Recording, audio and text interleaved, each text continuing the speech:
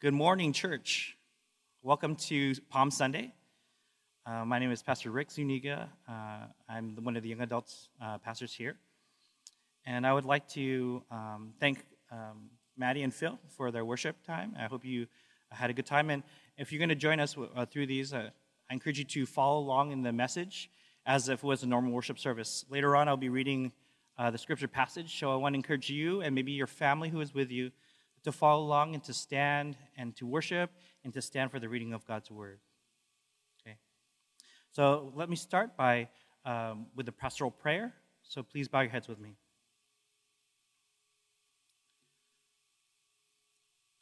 Lord God, we want to come to you today in the midst of such craziness as the COVID-19. But Lord, we know that you're bigger and greater than any virus that could ever interrupt us.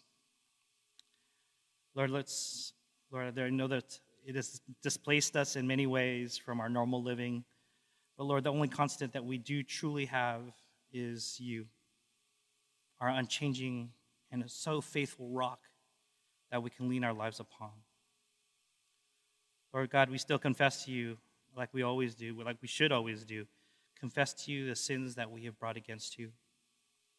So, Father God, let's us take a moment of silence just to confess these sins to you right now.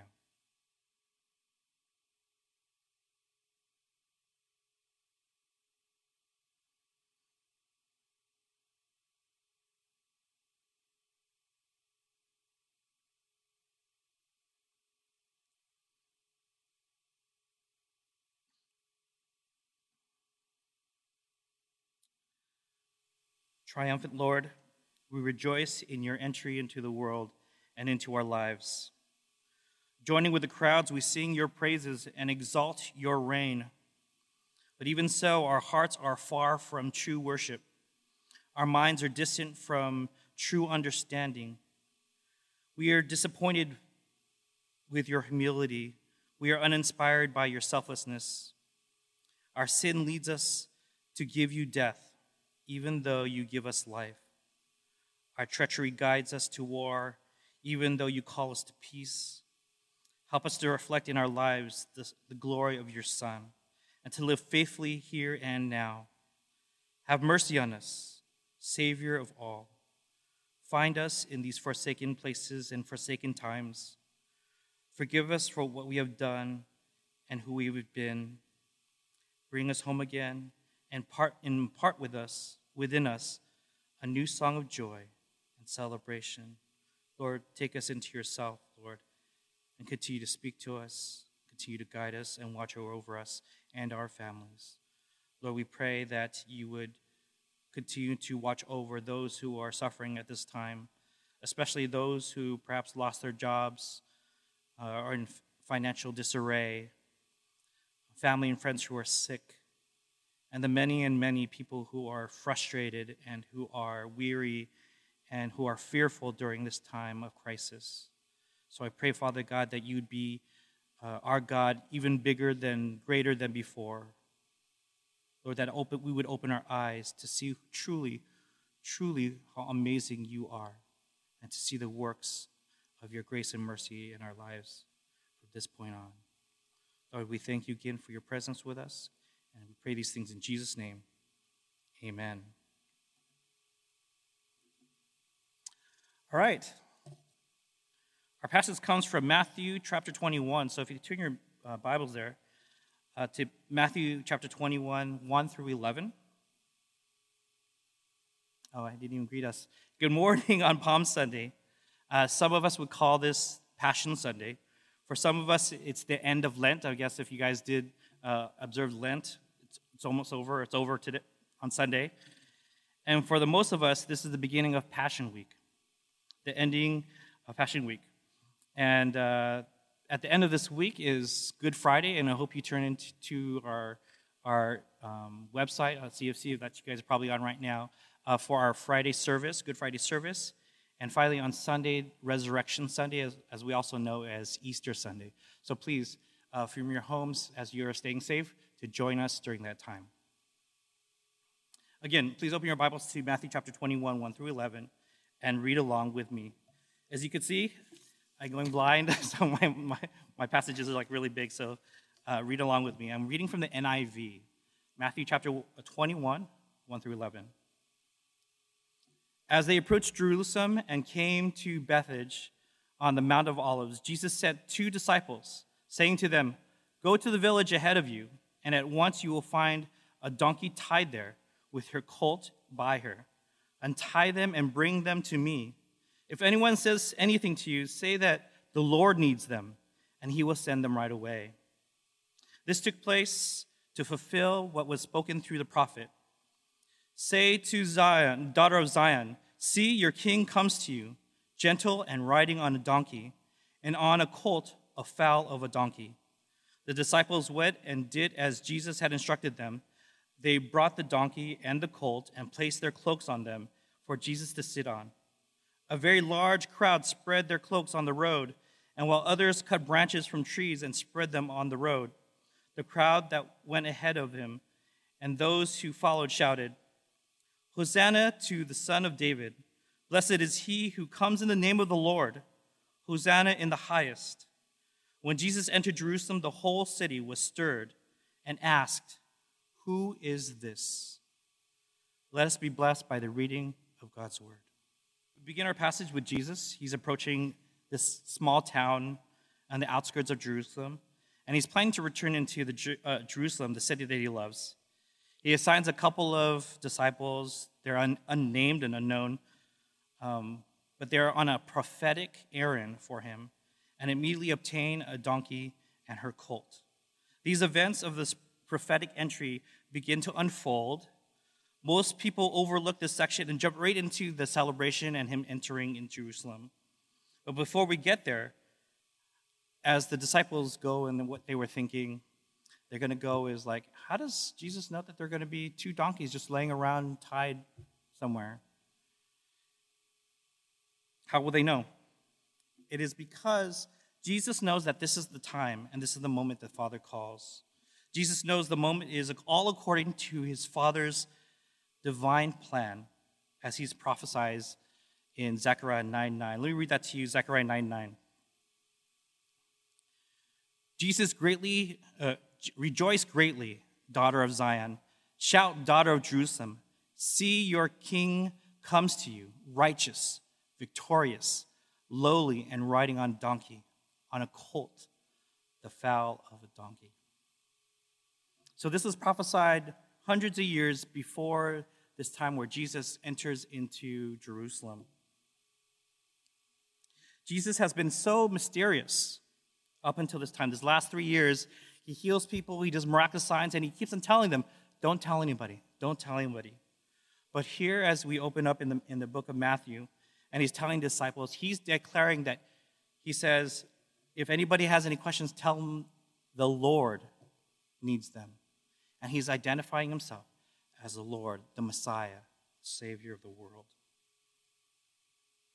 Now, some people before we go into the pomp and circumstance of the celebration that is in Jerusalem at the time, let's go back into the idea of this donkey. Sometimes the donkey just kind of goes unnoticed, but I like the donkey. And somewhat, I feel kind of connected to the donkey in a way, and I'll tell you why. He says, the Lord Jesus calls them and says, untie them. And these donkeys actually teach us several things that Jesus does for us as well. One thing that the donkeys do is they fulfill a prophecy, as we read in Zechariah. God always keeps his promises. He always fulfills prophecies. So true. Anything that God will promise you and tell you through Scripture, that it will come true. It's not a lie. It is actually truth. And then we should believe it. Jesus reveals to everyone that he is the rightful King of Kings and the Lord of Lords. As we know through the prophecy that Jesus, the Messiah, will come on a donkey. Now we have these unbridled donkeys. In the other books of the Bible, the other Gospels, the donkeys are set free and they're untouched, so unridden, at least the fowl. And he sets them free. So these unbridled donkeys are now set free to be used by God for a specific purpose, to bring glory to God at the right time, in the right place.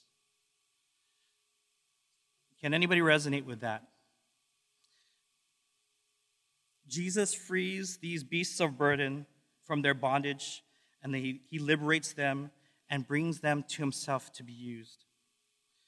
In essence, if anyone has a problem with them, by the authority of God and the King, I need them. So what he does is that he tells them, hey, I'm the king, I need them, so I will take them. Well, and when I read this, it really resonates to me, especially after listening to Pastor David's message last week. The message last week was in the book of Galatians, and it was about walking in the Spirit and not the flesh. My community group and I were reflecting upon the struggle that all of us have with trusting the Spirit, walking with the Spirit, versus walking in the flesh. But we find out, as we discussed and reading through God's Word, that the gospel itself frees us from the burdens of the sin of the flesh. Or at least we hope to, the more we walk into the Spirit. The passage comes up here. As many people have been feeling displaced during this season of crisis, this piece of scripture brings comfort to us during this time. Jesus tells us, all who have burdens that would include all of us, come unto me, all who labor and are heavy laden, and I will give you rest. Take my yoke upon you and learn from me, for I am gentle and lowly in heart, and you will find rest for your souls. For my yoke is easy and my burden is light. Matthew 11:28-30. Everyone has some burdens in their life, so why not come to Christ and have him carry what you cannot carry by yourself? Unfortunately, for many of us, especially Asians, we try to carry all the load upon ourselves and try to take care of the things that are going on in our life on our own strength. We try to take upon the whole yoke upon us with no help from Jesus. And if you know what the yoke is, as we talk about beast of burdens, the yoke is a device that spreads out the burden or the weight of the load, so that Jesus wants more than just to help us bear that load. He wants to take it all. He wants to put all our burdens and all our cares and all our frustrations, especially during this time, upon his shoulders. Because his yoke is easy and his burden is light.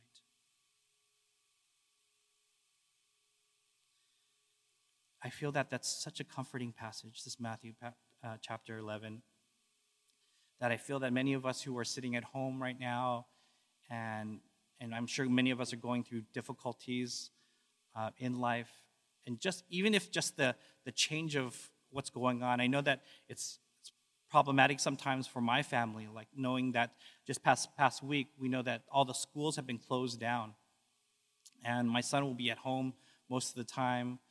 I know that a lot of people are dependent upon the schools of taking care of kids, and that trickles into the workplace and people getting laid off, and it just compounded trial after trial, challenge after challenge. How so much freeing it is to know that burden, that heavy weight that is upon our shoulders, that we could just place it upon Jesus' mighty, strong shoulders, and he will take it, and it will be almost nothing to him. He wants to take it. It's because he loves us.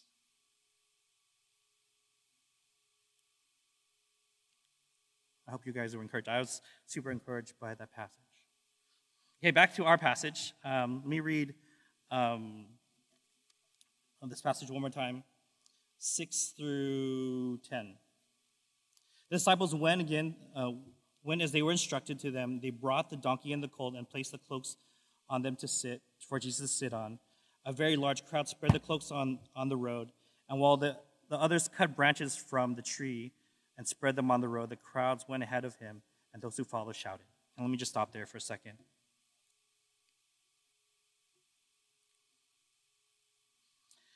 So we see Jesus entering not on a tank, We expect like a conquering king, or a lot of them expected a conquering king. Or even us, I would like to see Jesus on a dragon personally, coming in and saving Jerusalem and saving us all.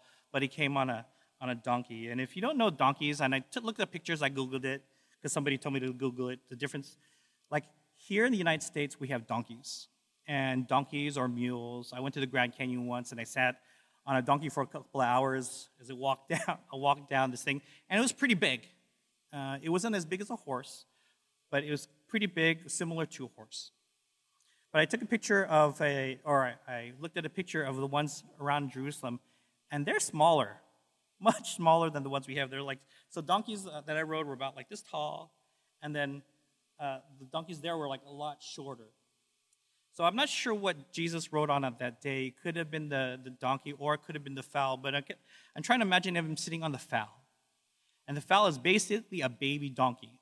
So if you want to see if the donkeys were like this already, how much lower that would have been. And so you imagine this great and conquering king coming on a baby donkey, riding into Jerusalem.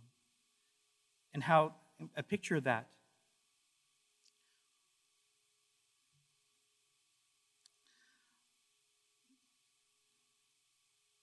Again, this is a fulfillment of prophecy, Jesus coming on a gentle donkey. Jesus takes, and this is the lesson that I learned from this particular part, that Jesus takes this puny, tiny, innocent little donkey, not very impressive animal whatsoever. If you looked at it, it would not be something that you would take notice of naturally. But this puny animal, unimpressive, brought the King of Kings and the Lord of Lords, and brought him to a place of celebration, a place of praise and glorification. This little animal brought in the King of Kings and the Lord of Lords to a place where he was to be praised. And for me, I sometimes feel like that little donkey, who my job and maybe my purpose, like this donkey, is to bring Jesus into a place of praise and worship. Is to bring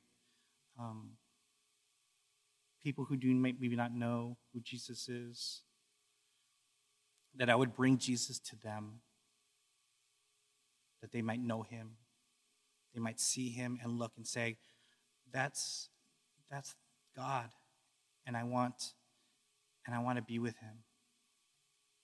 And so my encouragement is to you guys, as I feel like the little donkey that could be used for a greater purpose, and it is to bring Jesus to the people who should be celebrating him and bringing him praise and glory. Okay, moving on. As Jesus entered the city, there was said to be over 2 million people in the Jerusalem at this time. 2 million. It was already a religious holiday at the time, and people came all over the area into Jerusalem to celebrate the Passover and the many feasts that were there. So there was lots and lots of people, and you could imagine they were already kind of riled up because it's a time of celebration. There was lots of food on the gathering, and there was a lot of dancing and praising God already. But when people saw Jesus coming into the city by this little itty-bitty donkey, and that time, you didn't need to be an Old Testament scholar to know what this really signifies. If people knew the Zechariah passage, and the Jews especially, maybe not the Gentiles, but the Jews particularly, could already see, wait, I know this from somewhere. There's Jesus, he's the king, and he's coming. And so immediately what they started doing, and this is crazy to think, is that they started taking off their clothes, and they started taking off their jackets, and they started leaving before him. They started, as they saw the path that is into the city, they started taking off the clothes off their backs and to lay them before the king. They started cutting down the trees and the palm fronds, and they started doing the same as a sign of respect, or a sign of authority, or a sign of, all right, here's someone very, very important. And I guess maybe something more familiar to us, laying out the red carpet If you guys know the Academy Awards or the Oscars, there's all this red carpets, and these very, very important people drive up off the side and enter into whatever facilities, Kodak Theater or something like that, and the very famous of famous come in walking and smiling and waving to the crowd. But this particular stage, there is nobody else besides Jesus. There is no Brad Pitt. There is no, Tom Cruise. There's no Angelo Jolie or anybody famous these days. I'm not sure. There's nobody else but Jesus. He is center stage, and he is the only one of importance. What is the signification of taking off their clothes and laying it before him? People are trying to invest in him. They're like, okay, this is the king. I want to get in goods with him. I'm going to invest in him. I'm going to put these things and give him praise and give him glory.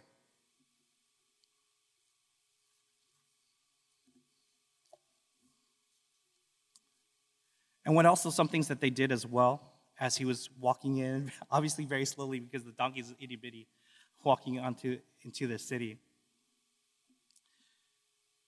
is that they cut off those palm fronds. Not only did they leave it on the ground, but as we learn from the other Gospels as well, they took it and they started using these palm fronds and started waving them as everybody cheered. These palm fronds, these giant things.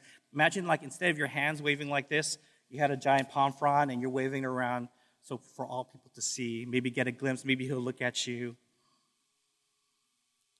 Similar to the way we use at in high school and college and academic places like pom-poms, right? Yay, go Jesus, go, cheer, cheer, cheer, and things like that.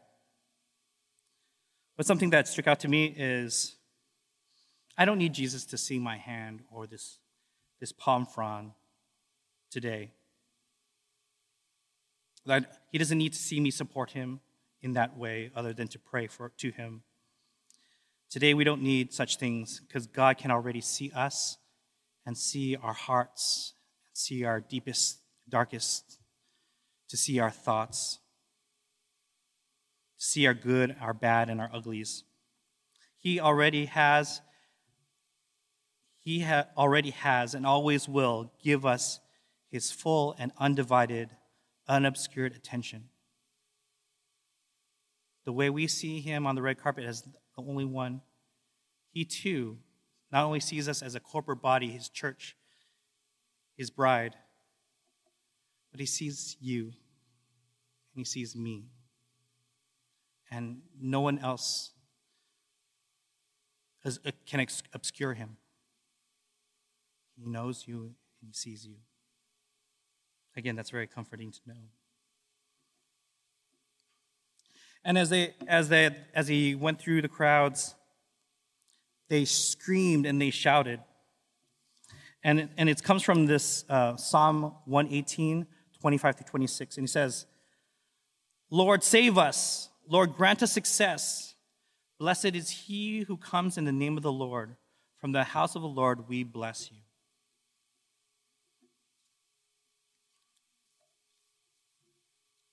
And Matthew quotes it. What he actually says in the passage, Hosanna to the Son of David. When he says the Son of David, they're acknowledging him as the Davidic king, the Messianic king. They're acknowledging his authority. Blessed is he who comes in the name of the Lord, as we found it during his baptism, when Jesus' baptism at the Jordan River with John the Baptist. This is my son, who I am well pleased. He is blessed by God. And the word Hosanna is a cry of the people of Israel, in even our cry as well.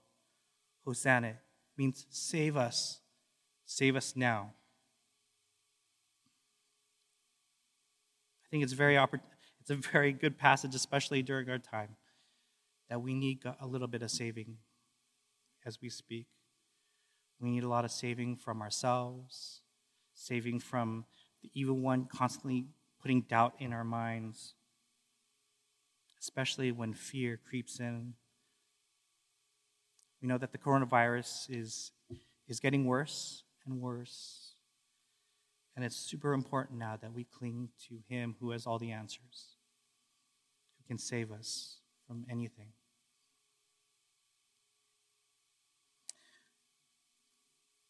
When Jesus rode into Jerusalem, the crowds refused to see him for who he truly was, but instead they placed their personal desires on him. Today, I ask you the question, who is Jesus to you, as we ended in the passage? Matthew chapter 21, verse 11. Who is Jesus to you? Who is this Jesus? Is he someone who merely satisfies our selfish wants and goals? Or is he our sovereign Lord and Master, whom gave up his life to save us from our sin? What it's asking is he truly your Savior? Is he truly your King? I teach the kids, when I used to teach the kids, I used to say, it's not enough just to say that he's our Savior. Jesus is our Lord and Savior, our King. The idea of that Lord is that he has control of our lives. Yes, he's my Savior, and it's an amazing thing because we have eternal life with our God.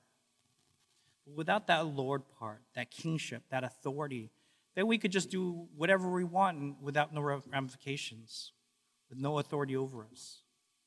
But when we truly say that Jesus Christ is our Lord, our King, then as his subjects, as his citizens of his sovereignty, we must obey. And what is it we're going to be obeying? It's his scripture. The things that he commands us to do and to follow. So I want to encourage you. And it's not something and this is something that we respond to in love. It's not something that we obey because he'll punish us or this or that. God has already saved us as long as we put our faith in him. Our salvation is secure. But when we want to be obedient, when we show him that we are obedient by following him, we're actually telling him, we love you back, and I will love you with my life. So, is Jesus truly your King? And to ask yourself that question.